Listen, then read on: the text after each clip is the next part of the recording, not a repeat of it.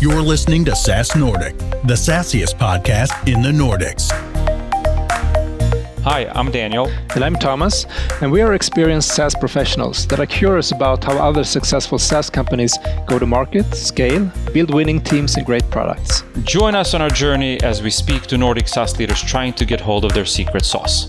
And today's guest is Hélène Hagnéré, the founder at SCHHH. If we are proactive to reach out the why and the what do they want to achieve and why they have purchased that product, what is our value prop, and delivering this proactively to the customer, then it's basically raising a healthy customer base compared to trying to catch up on what are we missing. Sous le ciel de Paris. Bonjour and welcome to another episode of the SaaS Nordic podcast. We're going to have a French touch on this one. We're going to talk about customer success today, which is always interesting and top of mind for many companies, if not all. Besides that, it's summertime. Summer in the city. A little bit quieter, but it's going to happen a lot in the fall. So have to keep the engine going, right? Yeah. I mean, it's like, I also feel like, I should speak for myself here, like it's summer, the mind is a little bit more relaxed, there's a joke more or two coming, and it's a little bit relaxed mind, relaxed brain. Some new crazy ideas for 2024, perhaps? Yeah. We're not going to spill the beans yet. No. Let's see, we always think our ideas are brilliant. But it doesn't really matter what we think. Let's see what you guys think when it's out there. But anyway, let's talk about customer success a little bit and a little bit provocative. Why you should drop your winbacks.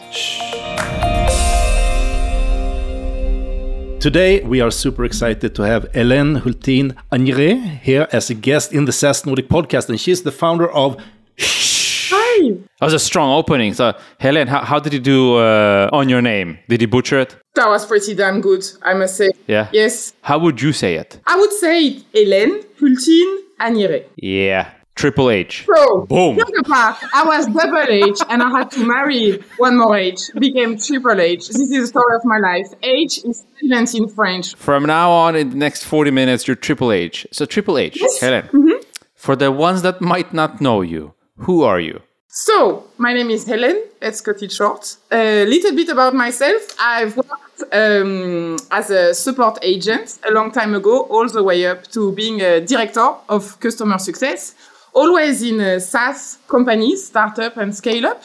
And all of that doesn't really make me much younger, but anyway.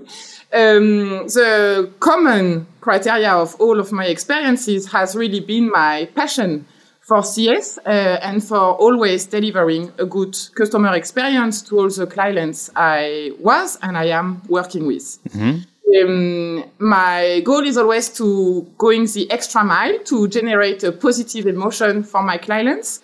And now I'm very fortunate to have my own little boutique style consulting called SCHHH. So French of you, and boutique style. We like that. So, but before we dig into what SCHHH does, like, how did you end up in Denmark? Like, I'm assuming here now you sound a little bit French. So usually people ask me, where in France are you from? That's how French I am. So I've been living abroad most of my grown-up life, actually. And Denmark was in 2011. And I arrived in Denmark for a job in a company called Podio. It was a tiny, small startup where we grew extremely fast and been acquired by Citrix. But I stayed in Denmark for love. Okay. Did you know Martin Muntzing? Yes, I know him. He's Swedish, right? Yes, exactly. Of course. He was working as a product owner, manager. Yes. Yes, of course I know Martin. Maybe a future podcast guest. Yes. But all right, you stayed in Denmark. I stayed in Denmark. We escaped for 2 years in New York between 2018 and 2020. But now we're back and we are here to stay. Okay. So if we fast forward a little bit, you did a career in among these, scale ups, fast growing companies, all the way, like you said, from an agent to a director in the field of customer success. And then you decided, F this, I'm starting a boutique consultancy, or? So not exactly like that, but it did start it somehow. So I started in New York. It's because, very long story short, let me save you from the details. But our second son was born in New York, Emil, in 2018. And after 6 months staying with him and his big brother, who was 2 years old back then, I started to get a bit agitated and wanted to do something. And that's how I got my first freelance gig in a company called Live Auctioneer in New York. And they had a very concrete challenge back then to increase the conversion they had, because they had some silent churn going on. So I could actually help them out. And from there, I discovered that I could bring value to a company in a shorter amount of time. I had only 25 hours a week in my hands. And I could have a positive impact in the company. So I didn't have to be this work alcoholic that I've always been, working way too many hours to actually be efficient in CS. And coming back in Copenhagen when COVID hit in 2020, basically it happened. From LinkedIn Magic, I was contacted by company asking if I had capacity to help them out. And one step at a time, it became a little business. And now we're 3 employees in my little boutique consulting, delivering a very operational and executing on concrete project for our clients, always around customer centricity projects. Cool. And what we like about you, among other things, is that you have opinions, right? And we're going to focus on an opinion today. And what you said when we spoke before is that, companies, hey, you need to drop the wingbacks. You're focusing on the wrong things. So what's a win-back and how do you define it? So for me, a win-back is when a customer have actually churned, have canceled their subscription, and we as a business try to get them back on a subscription thanks to different strategies, campaign, initiative, incentives, and try to sell them again. Yeah, it's very common practice though in B2B SaaS that people have these programs to try to give second life to people that left them. But you say stop it. For the dry campaign, I would say stop it because I would actually advertise for a lot more proactive action, a lot more prevention. I often talk about prevention to my clients and basically understand why some customers are churning and reinvesting those reasons in the business for a better proactive journey, a proactive campaigns to deliver the value that the customer have initially acquired. I think doing the dry win-back when it's very commercial underestimates the value proposition that the company sells and discredits everything that sales and marketing have been working so hard to get. Okay, but isn't that the point when the CEO lifts the phone and say that, oh, why is this? I'll fix it, something like that. And I think then it's often come, depending on the reason, it's often come to other reasons, such as roadmap access. I really wanted that feature. You guys are never implementing it. I will move away. Or some sort of privilege that we would make the customer feel very special about it. What I've seen from my experience is that those customers that would get seduced to come back in the long run wouldn't eventually stay because their experience have been impacted negatively at some point in their lifetime, and competition will be able to get them to sign up instead. Okay, so you're basically saying that customers that leave, they are more or less a lost cause. There's too much negativity in the history, so it's been my experience so far when working with clients and running purely commercial win-back campaigns, that when we measure the lifetime value of the customer base, they are not the ones that will last the longest. They're also not the ones that will have the bigger earn growth. They wouldn't do referral necessarily, or at least less of them. We're always talking about proportion, and without making big generalities, there is always the exception, of course. We have exception for everything in France, so I'm well aware of that. But making the generalities of trying to save back that value proposition that was impacted,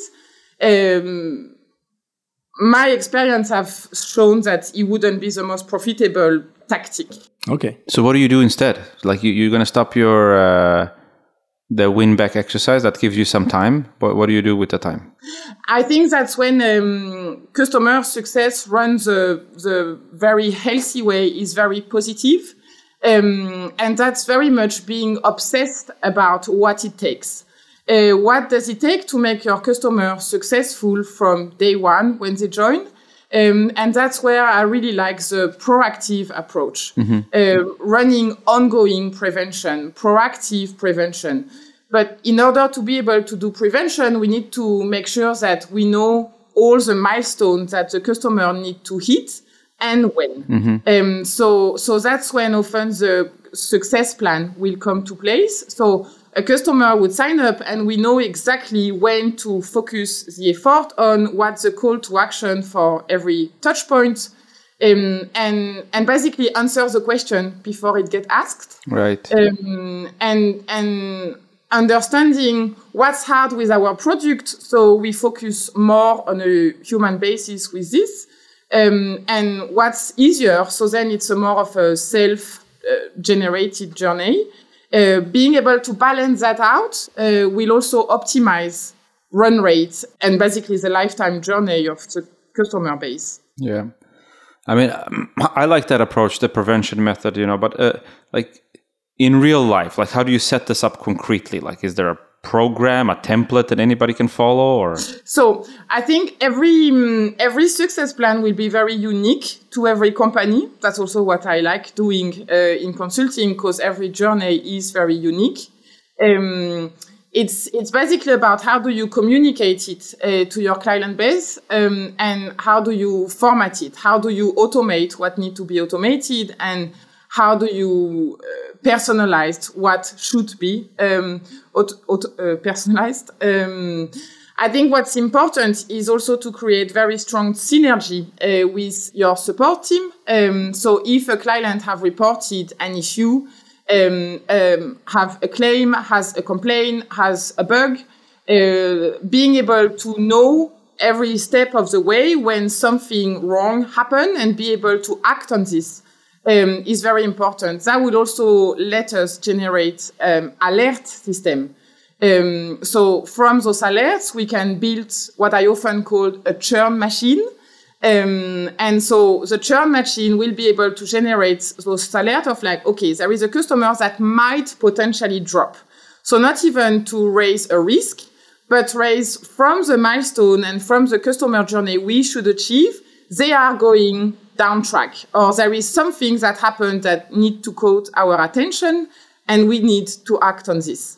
That's, I think, when CS become very powerful, because working hand in hand with support, we can then be smart about the customer. We shouldn't call a customer trying to win them back when we know that they have experienced 10 bugs with a product. Giving them a little discount is not going to make it, because they're probably simply tired of it. Right. And being able to act on it and say, okay, I hear you and I see that there has been an issue. I'm going to go the extra mile now to fix it for you. Will bring a lot more positive emotion and would reassure the customers that they are in good hands because their provider knows about their struggle, than trying to get the last penny of them when they've been tired of. Yeah. Why don't do both? So that's when sales and CS would complement each other. I think potentially, if win back must be a thing, the compromise would be that it's carried by sales. Okay. In my opinion, trying to have win back led by a CSM team is very slippery kind of tactic, because it's not because the CSM is in charge of the relationship and knows the customers the best, that they are the ones that are good at convincing for something that is often about money. We CS people most likely will get nervous and cannot really figure out the commercial part of things. If it should be combined, then I would really much be relieved to see it being carried by the pure sales teams that have a list of churn customer and get to the bottom of it. Then I would be very curious to see the conversion of it, on how many of them have come back, and from 1 year then on, how many are still there. And happy, yeah, exactly. Yeah. So, I mean, it's obviously impossible for you to know, but I think what I've seen myself is that it depends on why the customers has also churned. Right? I think some of the most tricky parts is like it's almost easier to deal with somebody that has had a problem and has raised the problem. You know, there's been a bug or you're missing this feature, whatever it is, because you can somehow remedy that, or at least you know what the problem is. Mm-hmm. But I think where a lot of customers, where a lot of companies have historically at least failed, is that they get surprised when companies churn and then they realize that nobody has used the system. Nobody has complained, nobody has been unhappy, there's no tickets. But when it's time to renew, they realize, like, we never use this platform, so we're just going to cancel. It's like, so I'm curious, in your experience, like, how do you capture insufficient usage of the product? Is there a way? So what I've seen in my experiences is often how do you track behavior within your platform? Mm-hmm. And that's there is many tools out there that facilitate this. And I think it comes to how do you set up a CS dashboard? So what matters in the customer experience that need to be tracked? And that's different criteria basically everywhere. But is the customer logging in enough, using ABCD feature, trying to being able to go to one feature, but then they drop? Where did they drop? So setting up all those alerts, I think, are very healthy, but it does come back to the origin and the source of it, of being able to identify this lifetime journey. If we have sold to many customers, how do we make sure that we can repeat a good experience? If we have sold to a customer where everything went well, what did we do with that customer? What did they do in the platform so it went so well and we can repeat it for the next client? And I think at the beginning, the CSM has a very critical role, because if they care enough, then they would get to the bottom of the reasons why a customer would like it and why would they struggle. I think there is also a lot and tons of qualitative insights in support. Support is not only this big load of complaint and bug. There is also tons of how-to questions. But why do they ask the how-to? Why is it not intuitive enough? Is there some feedback we could give to the product team, the design teams, the UI, and how do we actually build the product based on feedback from the client? I think there is a lot of data analysis we can do in many areas of the business to identify what steps should the customer complete in order to be good. When I was a CSM, back to Podio days when I arrived in Denmark, I was running all the onboarding calls, so I've onboarded hundreds and hundreds of customers on Podio. And I remember being anal about the report function, because once you have a lot of data in the system, if you cannot filter and report, you basically don't get the cherry on the cake for baking the cake. And that was tremendous feedback to the product team, where I was like, if we don't change that feature, if I'm not here to tell to the customer how to use that feature, they are not going to stay. And I got so tired of it that I've run that A/B test of okay, I'm having that base of customer, I'm going to talk about the reports, and that base of customer, I'm going to let them be. And we're going to give ourselves a year and figure out who's converting the best and who's staying with us the best, right? Right. Guess what? The ones that have went through the report and hands-on journey were 16% higher than the other guys. And that's because every time I would understand that the customer struggled, but they didn't know where they were struggling. So if we are proactive to reach out the why and the what do they want to achieve and why they have purchased that product, what is our value prop, and delivering this proactively to the customer, then it's basically raising a healthy customer base compared to trying to catch up on what are we missing. All right. Did that answer the question? Yes. Makes a lot of sense. PR and communication are the keys to building awareness for your company. You want to make sure you reach the right people with the right message at the right time. My News Desk is a smart PR platform where you can manage all your communication efforts in one place. My News Desk makes it easier for companies of all sizes to create awareness and build relations with the people that matter the most to you. Don't make PR harder than it needs to be.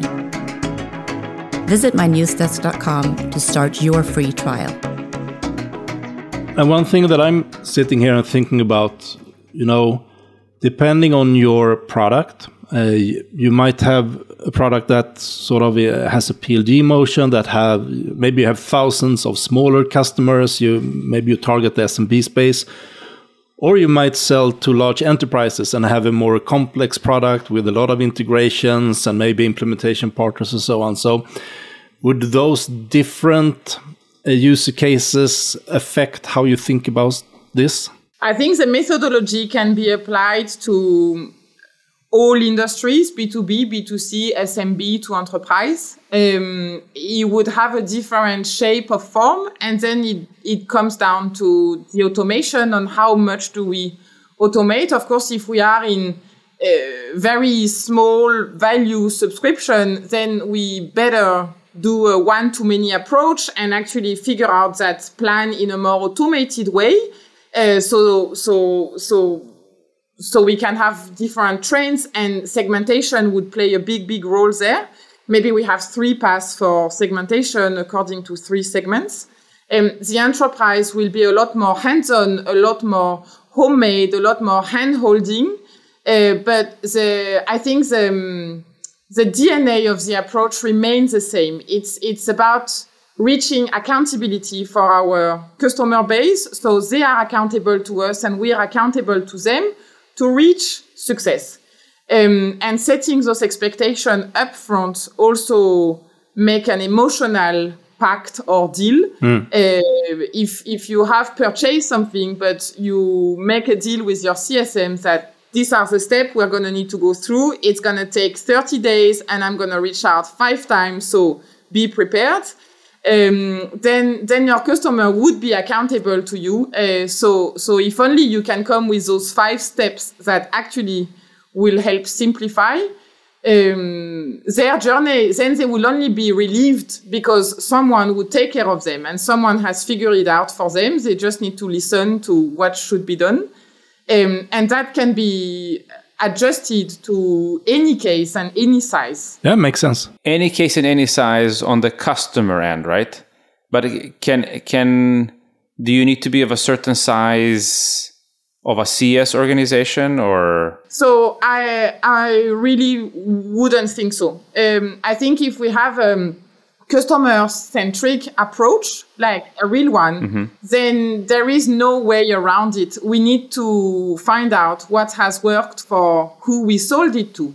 Or all of the investments in sales and marketing are vain, and that investment will never come back in a way. So it can be applied to any level as long as a team is committed and care enough for their customer base. And also don't get tired of it. There is a lot of repetition work into it. And I think that goes into the next question here. What do you see as the biggest challenges when you are going for this approach? So it does take time. Yeah. It's not something that we sit at our desk, figure out for a 2 hours workshop.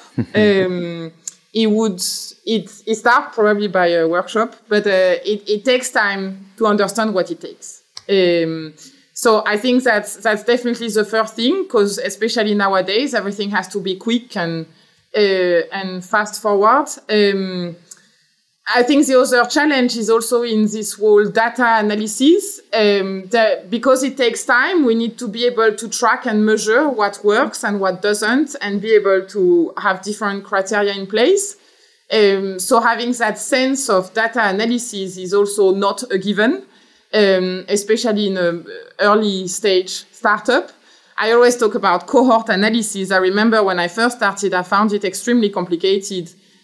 So I think it's not so easy to access, but once you're there, then it's very game changer, because then all the work that you do from your desk as a CSM, then you get like the big macro picture eventually after a few months of work, and that's extremely rewarding. And then it's down to really caring. So there is a big people side of things. Do we have the right team in place? Do we have the CSM that really takes the extra call and the extra question and can do that 100 times without thinking it's boring? But instead, like a little ant, right, that would carry like all of their food during the whole year. That's also down to it at the end of the day. Yeah. And I think it all makes sense. And I imagine that's why a lot of people do the win-backs. I have ran an organization that used to do that, much to my fault, I suppose. But it's like you don't want to be leaking revenue. No. And especially times like these, and if organizations are smaller and investors look at your churn or how much is your NRR, it's a disaster to have existing customer leave you and lose that turn. So if you need a quick fix to retain some revenue, like what is your advice? So I'm not sure about the quick fix, but I think focusing on the existing base with a very precise segmentation in place would definitely be the right place to start. I think the big churn is not necessarily dramatic, evil things. It could also teach us who is the ICP and who should we focus on, and feed that back to marketing and sales. If most of our customer base, or at least a consequent percentage, is churning, there is a reason behind. So let's find out that reason. What is the source of the problem? Like, why is it that they go? And get to the needy, greedy detail of that to reinvest up in the actual existing base to not reproduce the same mistake. So the soonest we stop that behavior and switch gear to be customer-centric, I think that's when we can start monetizing customer success with expansion, upsell, referral, all of those tactics instead. Looking at the inactive customer base before the churn is also a very good start, who are signed up and have a subscription but are inactive in the product. To whichever we defined inactivity into the business. That also depends on what we actually sell. And showing the weakness, or when did the customer drop, or when are we looking at a risk.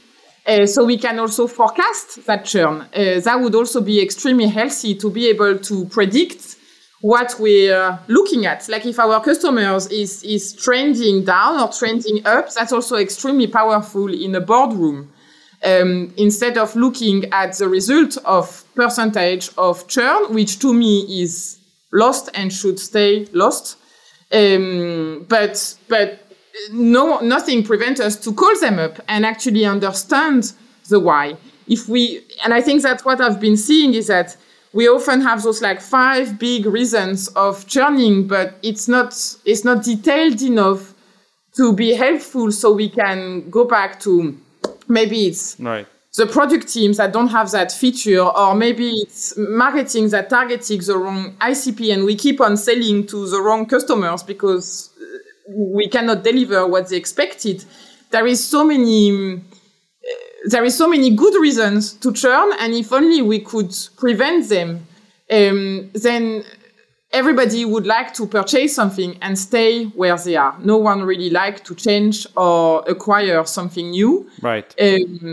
So I would more look at at the real reason and then take action from it. Yeah. So we thought we should surprise you with 5 quick questions here. The shorter the answer, the better. Curveball. Exactly. Curveball. 1. Should a CSM carry a revenue quota? Yes or no? Yes. Okay. If. Come on. Yeah, go for it. Yeah, yes, if. The product or the service we are selling enable upsell, cross-sell, and growth opportunities. All right. Great. So 2. What's the main KPI that the CSM should be measured on? Time to value. Time to value and? LTV CAC. I knew it. Okay. And 3. What's your favorite CS tool? Depends how we define CS tool. I'm a big fan of Zendesk for support. Okay. Okay. How many accounts shall a CSM handle? Impossible to answer. As in impossible. I've seen CSM handling from 10 customers to 1,000. All right. So the last one here is CSM closer to product or sales? Product. Why is that? Because that's how we can close the feedback loop. You heard it here. And that's another big topic of mine. Yeah. All right. And then probably going to go back to that topic at another time. Sounds interesting. So we are at the end of the episode soon, but first we want to hear more about what's in the future for you and Hold on before you answer that. My mind is derailing. Did we ask you how you came up with the name? Ooh. How did you come up with it? Because it's spelled SCHHH. So triple H, I guess I figure out. Okay, here we go. Go for it, Daniel. You're so close to it. Because if it would be the other way around, the C first and S, then I would have been like, that makes a lot of sense. Customer success. But you flipped them. Where am I from? You're from France. And what do we do in France? You drink wine. You eat snails. Escargot.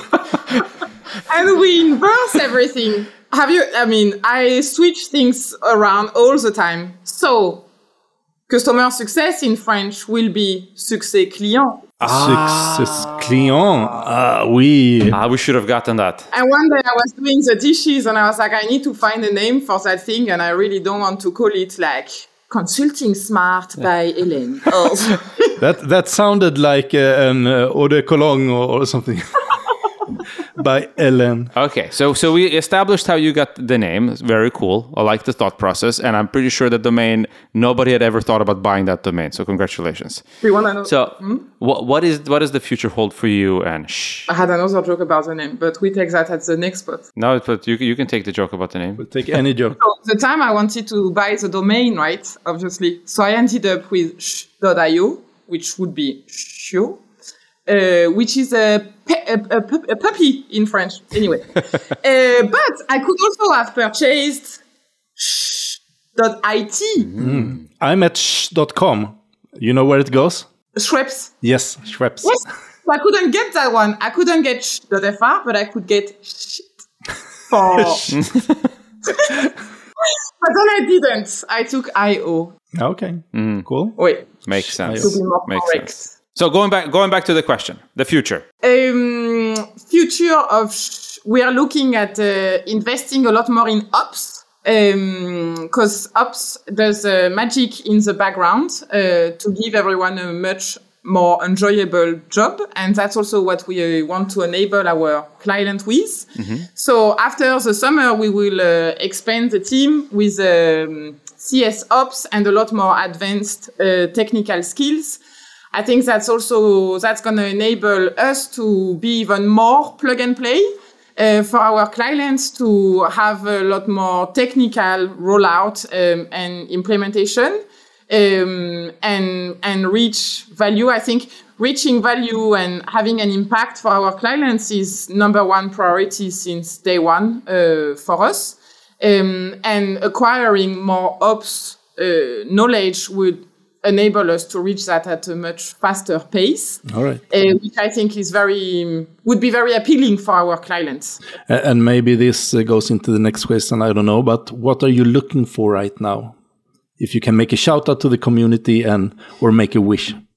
make a wish. So we're looking at expanding the offerings that we have so we can reach out to new clients.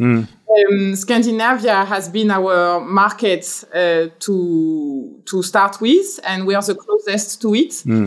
But we are very ready to work fully remote or hybrid or any SaaS businesses in Europe. I would also be happy to go back to New York, where I first freelanced. Are you hiring? So always looking. Okay. Yes. Many companies, they have words for the employees. We worked at InRiver. There were InRiverians. If you work for what do you call? We don't talk about that. Okay. All right. Fair enough. Helpers. We always like to see ourselves as our client as the little helpers in the background. Okay. And then we work on very concrete things, and then they take all the credit and joy of that. So we're working at. Is there anybody in the CS world in the community, or for that matter, in any other part of the B2B SaaS space here, that you think that person is really inspiring? I'd listen to an episode if he or she was on it. So I don't have any names because you found out that I'm very bad with names. But I think having a very operational, focused investor VC, someone who cares so much about making the business work into what they invested, would be sensational, very down to it and into what it takes. That I would love that. All right. Yeah. Let's find one. And if you're listening to this and you think it's you can call us. Try your luck. But with that, Hélène, a pleasure. So great and fun to speak with you always. Thank you. And hope to see you soon again. And likewise, thank you so much for having me again. Like Thomas said, always a pleasure. Take care now. Hope you have a fantastic summer. Bye-bye. Bye. Au revoir. Au revoir.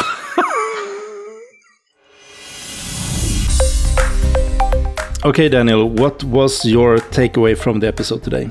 I love Triple H's energy. It's just at the event here, it's fantastic. Thank you so much for that, Hélène. I'm actually going to derail a little bit or go off script here. I 100% agree with her. It's about the prevention, all of these things. And I think it goes back to, such a boring topic as to making sure you win the right customers. Because, at the end of the day, if your sales brings in customers that are not a good match, there's no CS organization in the world that can save that. So I think it all starts with that. In order for you to not have to do win backs, to be successful with your prevention, you got to make sure to first and foremost land the right type of customers. And then I think I also liked what you said here about, having the program, making sure everybody is successful, but it's an ongoing thing. I think I've seen too many companies where they make the renewal process, it's an event. Oh, here's all the customers that will renew in 3 months. Let's do something with it. That's the wrong approach. Yeah. There shouldn't be an event. It's just you need to take care of them all the time, and then the renewal will actually be automatic. Yeah. Off the charts a little bit, but yeah. What about you, Thomas? Well, so I was thinking about that and what would be really cool to do, and probably a lot of you guys out there are doing this, but keeping track of the user adoption over time, seeing what features that are using, are they, how much are they using the tool, are they using the right things to get the full value of the product, and being proactive, measuring that and follow up on that, and not just ask on the QBR, how it has been the last few months or so, or just following up on the support ticket. So it would be cool. I have never seen that myself, in practice. So it would be really cool sometime to see how a company works with that on scale. I agree. And there's tools for it now, lots of platforms out there and technologies that can help you understand. So it would be cool to learn more about that. Just from a personal perspective. Yep. I think that's it. And if you have, if you maybe want us to follow up on this, maybe you have a guest that you are thinking of or a particular topic, feel free to reach out at contact@sasnordic.com or reach out via LinkedIn, or if you're in the Slack community and so on. We are very available in general. So Daniel, what can we look forward to in the fall? We've said it before in some of the other endings in the episodes, but obviously for us, the fall is also a big event season. So one, there's obviously going to be the meetups, the social gatherings. We'll meet across different Nordic cities here. But then there's also some of the big flagship events here. The SCHHH Digital 2023, our big digital event where we have some of the greatest speakers in the space take the stage to share 100% free of charge their time, their learnings with you. That's going to be lots of fun. September 27th, you can go and fetch your ticket at sashsdigital2023.com. But of course, a little bit later in the fall and closer to the winter here, we also have a new event for us, which is the SCHHH Investor Day, and that's a little bit of a matchmaking exercise. Yeah, what more can you tell us about that event? The world has been crazy, and a lot of investors pulled the brake a little bit, and also a lot of founders also pulled the brake a little bit because they felt like I want to raise money at the right time, when I need it, at the right valuations, and so on. And we've come to the point now where we still need to make these two worlds meet here. And we're going to facilitate meetings between founders that have strong and good and real cases that are looking to have an infusion of intelligent capital, not just money, but intelligent capital, and find a partner that can help them with that. So we're going to match them with investors that can bring that intelligent capital. So not just the money, but also open up some doors, help them if that's at a US establishment. So we're going to do vetting on both sides here. And then we're going to pair you guys up to have a solid conversation. So if you're just window shopping, if you're not really raising capital, this is not for you. If you're a VC, just like, I want to see what's out there, it's not for you. Like, we're going to have real cases with matching with people that have real funds to invest right here, right now. Good stuff. And then after that, we have our jobs day as well. So if you are hiring, then that could be a thing that you can participate in and showcase your company and open positions. But that is in the beginning of December, so it's a long way to go. Yep. And we hope that you have a great summer, that you get some time off and sort of recharge the batteries. And we will stay on. We will do at least one episode a week here during the summer, so you can listen to in the hammock. And with that, the episode is to an end, and we hope to see you soon again. Take care.